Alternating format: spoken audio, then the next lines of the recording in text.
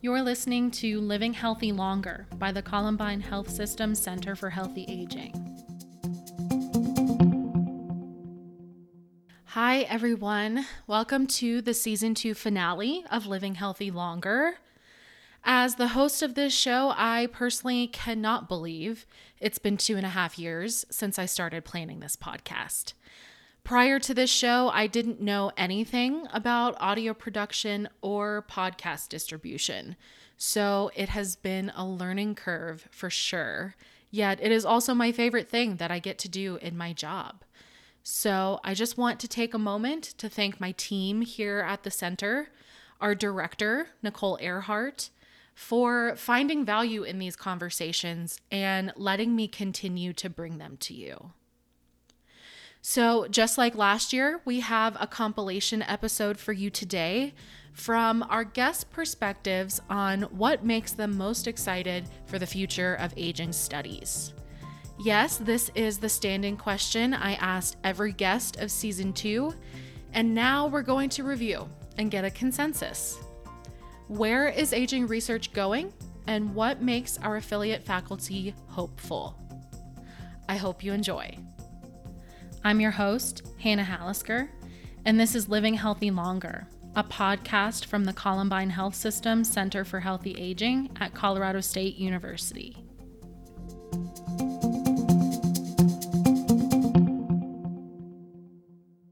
First up is Dr. Jen Curran-McCulloch, a social worker at CSU, from our episode about communication and meaning making at end of life. This is exciting, super exciting time for me. Super exciting time to be in Colorado for end of life work as a social worker. Many of you may know and may hear about medical aid in dying, or looking at the Colorado End of Life Options Act. This started back in the 90s in Oregon, and little pieces and parts of our country are starting to move towards legislation that provides people the opportunity to say, if they have a terminal illness, to ask their doctor if they would agree to help provide them a prescription that they could take when the time felt right, if they wanted to, that could ease them into death at a time that they felt was right. This choice is obviously not for everyone for many different reasons. But for me, and somebody that looks at quality of life and this existential meaning-making quality of life, how amazing is it to have the opportunity to actually be able to say, this is how I want my days of life to be, and this is how I want my last day of life to be. I was not able to do that. I lived in a state with my father at the time lived in a state. I lived here, but lived where that was not an option, and I watched him suffer for 11 years. And so for me, I see this opportunity as a child, as a loved one, to have somebody to be able to plan, maybe you want to have a celebration and a party. I've just heard such beautiful stories about family members being there and having photos and flowers and all these cherished moments. And to be able to see somebody, in the last 1 minute for many people after they took the medication, to just close their eyes and rest peacefully. That's where I'm interested in going in the next couple of years, to see how we can give the best last moment of life. Maria Delgado, an assistant professor of design and merchandising, from our episode on aging in place and home accessibility. I get excited about a lot of things. And one of the things, since I teach in the design and merchandising department, and I specifically teach in the interior architecture program at CSU, and I'm also faculty affiliated with the Nancy Richardson Design Center, which is it's a new building, very innovative techniques, and they promote a lot about design thinking and human-centered design. And one of the classes that I teach in the architecture program is a 3D modeling course. So I'm responsible for making sure that these students know how to utilize Revit, which is a parametric building program. And what's nice about it is I also, the course that I teach at the RDC is the capstone transdisciplinary course where we have students that are all different majors working together to problem solve. And it just so happened that last year's project, the students we had interior architecture students along with a wealth of other majors, I think almost 10 different majors across campus. They all worked together to design and build a tiny house on wheels. So it was amazing. It was a 3-credit class, which probably should have been like a 12-credit class. But the students worked so hard, and they built a home that was actually sold to CSU alumni, a couple that is living in the home. And so to me, I think when I think about the future, I think, I'm a teacher, so I think it's so much about educating our students, educating the public about how these concepts can be impactful. And not everyone may benefit from this. Not everyone. People, I like to think, you always need to pick and choose what benefits you. But I think awareness is really critical, because if you're not aware, you don't have that choice to make. So I'm just really excited to be able to have this avenue and kind of vehicle, no pun intended, that's kidding, pun intended, of this tiny house on wheels that, now we're looking through an affordable lens, and through an accessible lens and a sustainable lens, to again just be able to promote how can we create alternative housing solutions for Coloradoans. And taking it a step further, just because I've always been so interested in policy and thinking about, could tiny homes in the future be considered accessory dwelling units? Tiny homes on wheels, could they be, again, accessory dwelling units that, again, we need amendments and land use code updates to be changed and amended. But if they were, the potential that it could bring to communities is, if you have an older adult that's living in a bigger home that wants to maybe have a live-in nurse come, and that nurse could live in that accessory dwelling unit. Or maybe the older adult wants to actually move into the accessory dwelling unit and rent out their home for passive income. So many different potential reasons why it could benefit. And again, it's up to constituents to think about, local governments to think about what is best for their towns. And but I think there's so much potential that this idea of accessibility and these concepts of tiny houses on wheels and accessible tiny houses on wheels can bring a lot of growth and an opportunity for Coloradoans. So it just the idea of these concepts being maximized and shared and really materialized and coming to fruition makes me super excited.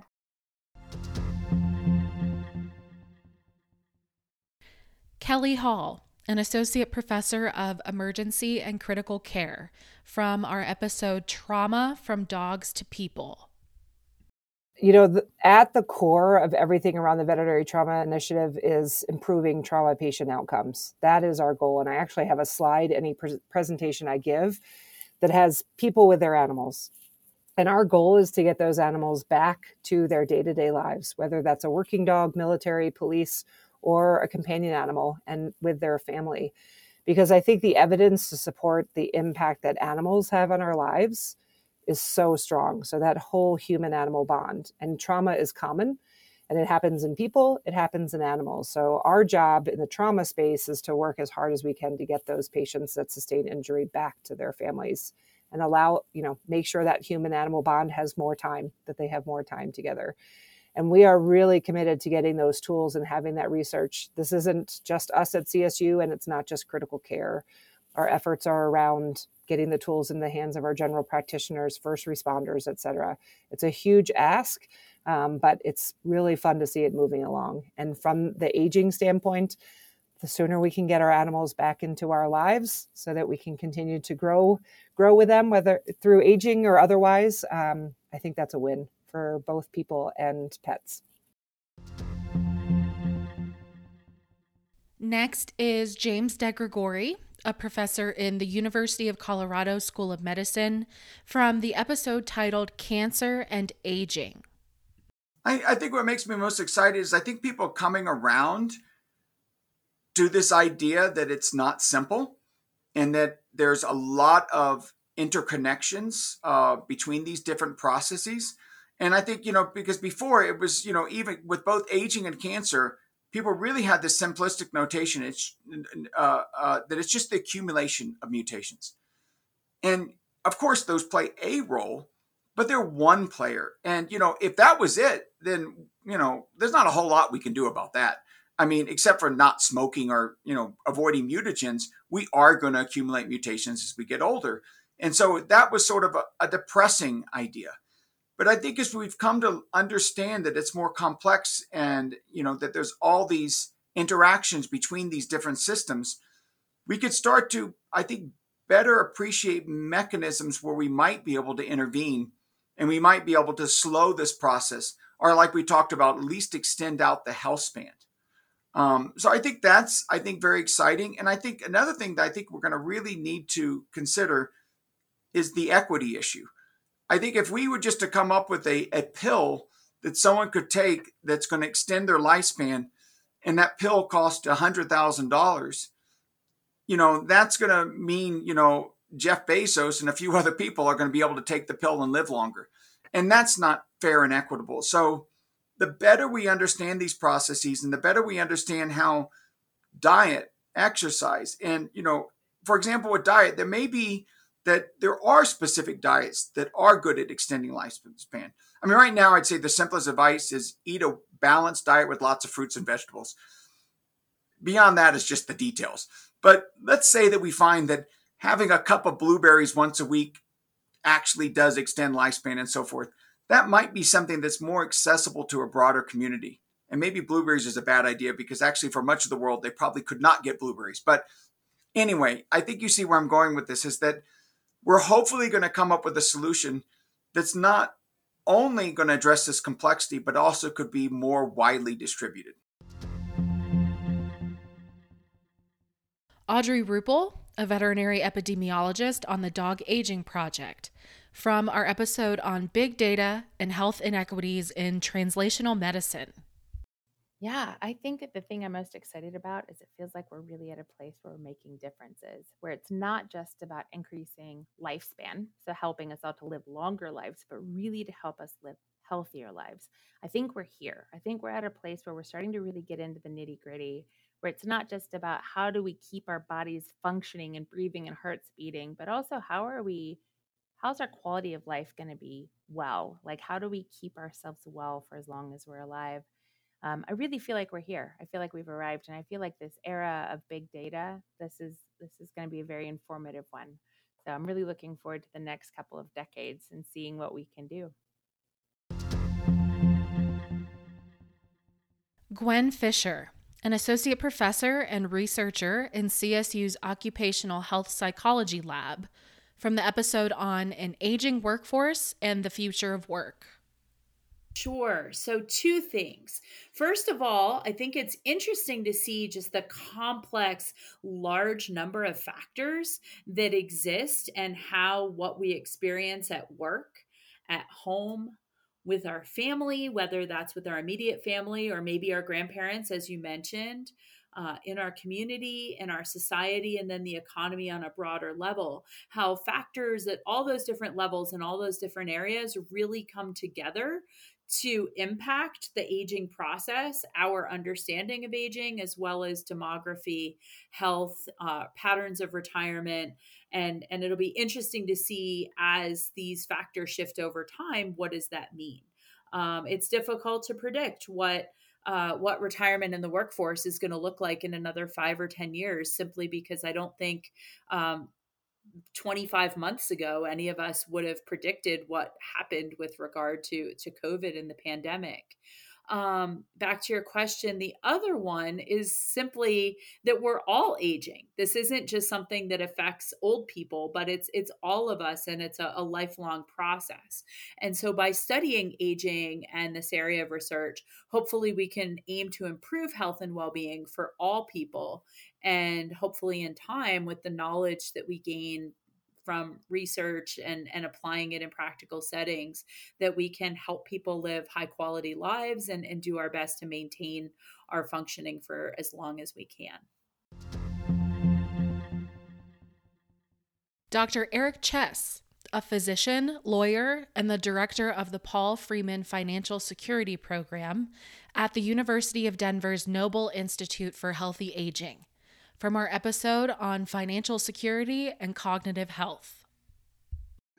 There's a lot to be excited about. We all have our own perspectives on this. For me, having worked, many years on the clinical side and now at the University of Denver, I've definitely seen many of these intertwined issues that affect older adults and the aging process, from chronic disease, stress, to finances, social isolation. In my program, we really enjoy thinking outside of the box by identifying that banks and credit card companies, investment firms, financial planners are actually on the front lines of cognitive impairment. That's kind of an out of the box type of endeavor. But as a whole, in the aging research area, we're collaborating much more than ever, than ever before. Within institutions. So, at the University of Denver, for me, across all these different departments, but also beyond our own academic institution, with outside organizations, nonprofits, for-profits, private industry, I feel like I'm part of an incredible team of smart and passionate people whose mission is to create impactful change in the lives of older adults. What excites me the most is the number of amazing people who are committed to providing impact in so many different ways. And, Hannah, I'd tell you that includes you and your team at CSU. There's a warm, welcoming, collaborative spirit in the work that we're all doing. And this podcast is such a fantastic example of sharing knowledge, information in a inclusive, creative, and impactful way. So I think for me, the most exciting thing is being part of this team and this very large team of people who all have this shared mission. Nicole Earhart, director of the center, from our episode on regenerative medicine and stem cell therapy. I love this question. I think that the list of things I'm not excited about would be shorter than the list of things that I am excited about. But you asked me what's the most exciting, so I'll try to answer that. I feel like the most exciting part of it is that we now have such a deeper understanding of the mechanisms that drive aging. And even in the last 10 years, the ability for us to show that if we target any of those very fundamental mechanisms, that we can reverse aging changes or we can slow aging changes.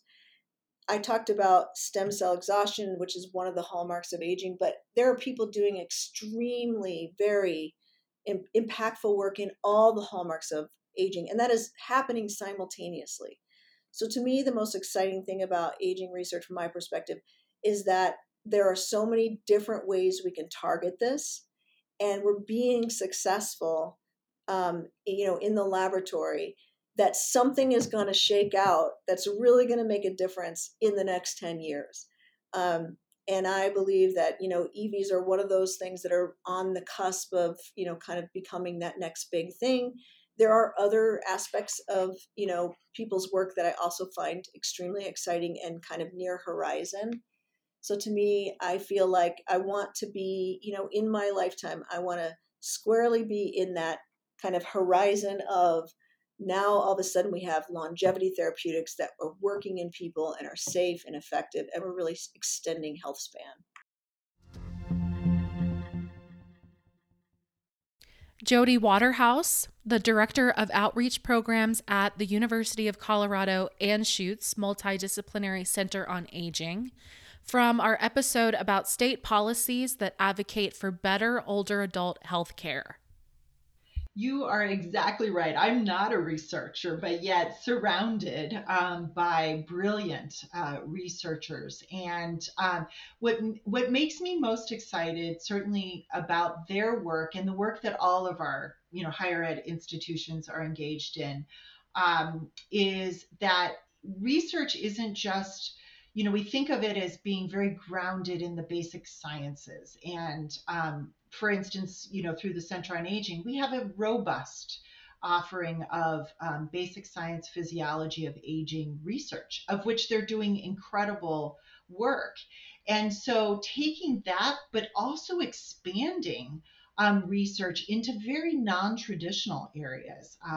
That's really exciting for our work, because some of the other initiatives that I didn't mention as we were discussing some of the initiatives we're working on, for instance, we have a big grant that we're working with one of our clinicians around dementia and firearms.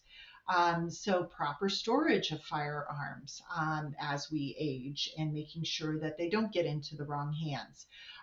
We also have done extensive research in the area of advanced care planning, and working with LGBTQ communities on some of those difficult conversations that people have when encouraging friends, family, community members to fill out advanced care directives so that their wishes will be met when the time comes. So those are just some other examples. And then the initiatives I talked about earlier are all grant related and have a research component. So research isn't necessarily just grounded in the health sciences, the basic sciences like we all think about it, but it's a playground of just incredible creativity and new innovations that every day folks are working on. How can we make aging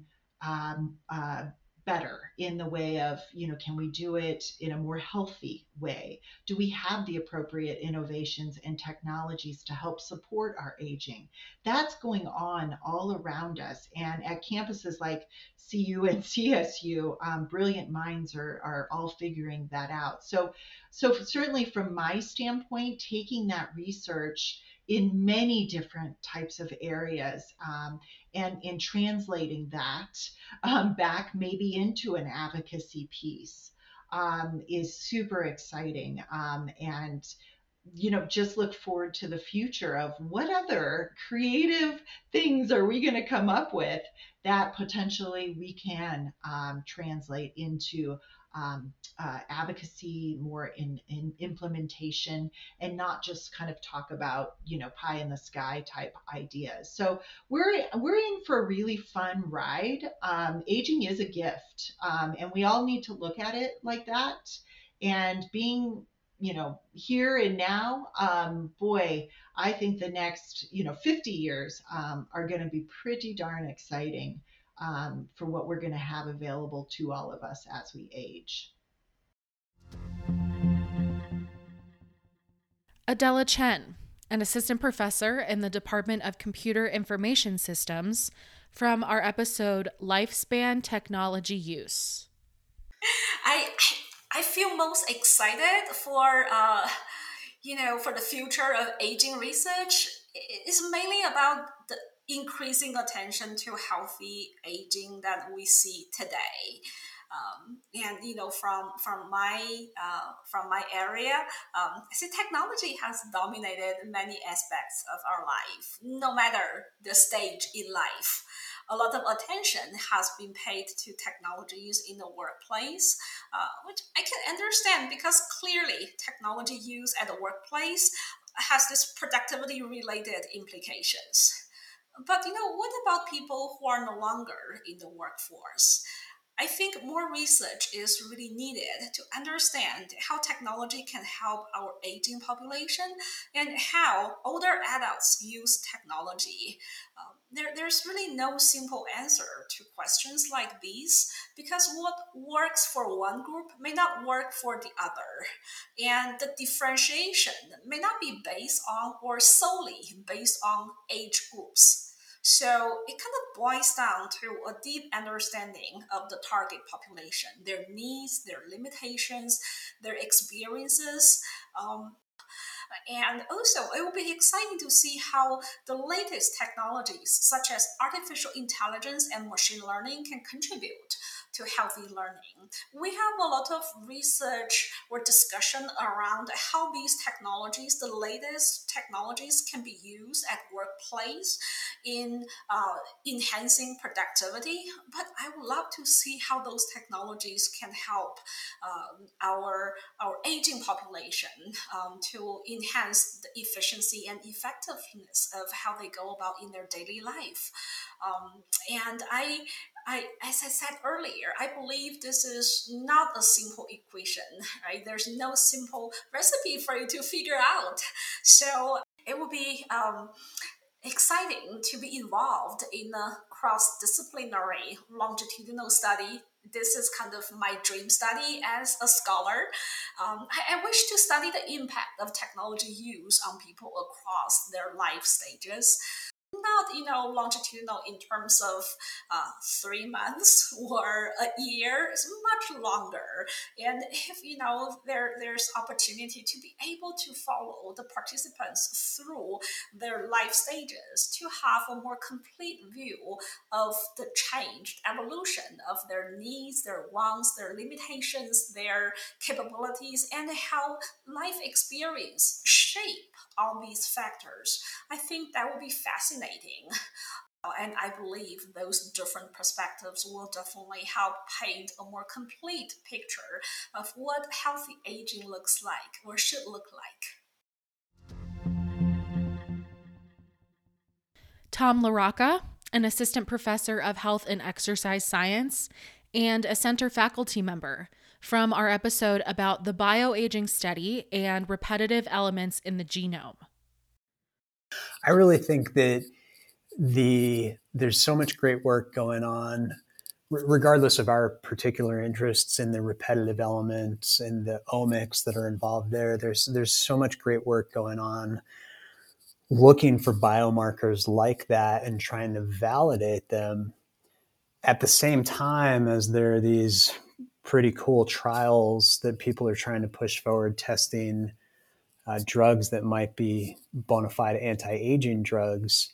And I think we're not too far off from a point at which we might have some really good reproducible biomarkers and some treatments that we could use, just like I described before, to target or improve biological aging and health span in the folks who have demonstrably advanced biological age based on these biomarkers of aging. So I think it's just really cool the way people are really pushing those two fronts forward, in many cases separately, but in parallel. And then there are some studies where people are actually doing both, and they're doing measuring biomarkers and trying actually testing some of these drugs that might be candidates for therapeutics.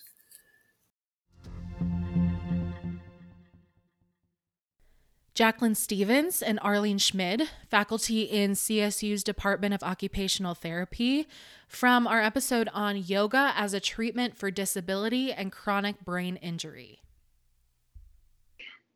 Everyone is susceptible to brain injury, which is a really scary and crummy kind of thing to have. But if we can understand how the brain is and then recovers, and the more and more that we do this, we can make these huge strides in science. So anytime we do a study where we look at people with brain injury, either before and after an intervention or just at one time point, we just learn so much more. And we move that needle a little bit further, and we make it easier for those who are providers for people with brain injury to really feel like what they're doing is meaningful. Because I remember when I was a clinician working with brain injury, I'm like, I really hope what I'm doing is helping, because the brain is really smart. If you train one area, it's going to take from another. So we really want to make sure that we're providing things that are great for these people, that are meaningful for these people, and that their brains are changing in a way that's healthy and adaptive and is going to support their long-term health.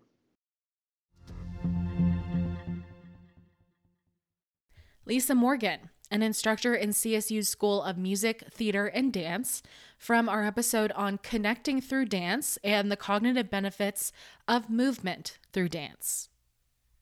It's a great question. The collaboration piece is huge for me. And I also feel like that's where we can learn the most from each other and also can present the most effective and far-reaching work to the populations that benefit from the work. And I think in terms of bringing the arts into the science world, it's the collaboration of the arts and sciences that gets me the most excited. It's amazing to have, even in the music therapy world, because it can be very scientific. And when there's those little light bulbs that go off and the magic happens with music and movement and then what's happening neurologically in some of these participants that are dealing with Parkinson's or living with Parkinson's, those moments are what really excite me to move forward and to create more collaborative experiences for people. And finally, Dean Lisa Youngblade and Dr. Nicole Earhart, the interim and current directors of the Center for Healthy Aging, from our latest episode about women as leaders in science. I'm going to start and say what I'm most excited about is the leadership of our Center for Healthy Aging. I am. I had the privilege, reluctantly, of serving as interim director because we could not find the right director. And I actually remember the moment in which we found it. Barry Braun, who's our department head from Health and Exercise Science, and I were at a seminar. We had a seminar series, and I don't even remember who the person was that was speaking, but this person showed up that we hadn't seen before, Nicole Earhart, and we didn't know who she was, but she was sitting there, and then she asked a question, and I remember looking at Barry at the same time, like with this, like, do you know who that is? No, do you? Like that kind of communication, and she continued to ask some really good questions, and then we said hello, and she left, and we were like, we have got to get her for the director, and we were just getting ready to launch the search again. So I remember that, just being so impressed by your and I wish I remembered who the speaker was, but I can't. I remember that like glance. I remember that look, and now I can't remember what your question was. Where aging research. Where it's going. So yes, so really excited about where it's going, and to harken back to our earlier conversation about that translational. That is so unique to this Center for Healthy Aging. I think if you look, and I haven't looked for a while, but I know when we were building the center, it took a deep look across the country. There isn't a center that is centered in that intersection like this one is. And I think that's the incredible strength going forward. Yeah, that's a really good point. Because I think if there is one place where there used to be a gap in the aging research field, it was this kind of bridge between how do you move between what we were learning about in basic biology of aging and making that a reality for human populations in terms of how do we create interventions that might actually improve the process and just help us all age in a more healthy manner. And CSU has this world-class veterinary college, and we're a relatively new aging center as compared to those that have been in existence for 30 plus years, like the Buck and MIT has one, et cetera. But the fact that we have this world-class veterinary college and this concept of this very powerful model of these companion animals that live in our environments and age just as we do, and yet they have shorter lifespans and a more, a quicker progression of disease, et cetera, that allow us to study that in a setting that is so much more mimicking the process of human aging is a real advantage. And it's a distinguisher among our other aging center colleagues that we have something that we can really bring to the table that other places don't have. So that's certainly exciting. On a broader scale, though, I think I can very honestly say that the concept of that we pull together from every college in pretty much every department, faculty that have a passion about this and are willing to be part of our center is something that's really exciting for me. So I just look forward to these fresh perspectives that people are going to bring and really starting to look at different interdisciplinary teams that I think are going to be very high impact. So there you have it. Season 2 concludes with 14 episodes with researchers from across disciplines and colleges at CSU and beyond. Thank you so much to our guests for coming on the show and sharing their expertise with us. Living Healthy Longer is not taking a break, so Season 3 will release in just a few short weeks. Happy New Year, everyone. Thank you for listening to this episode of Living Healthy Longer, a podcast from the Center for Healthy Aging at CSU. Remember to follow us on social media at CSU Healthy Aging and visit our website at healthyaging.colostate.edu. We will see you next time.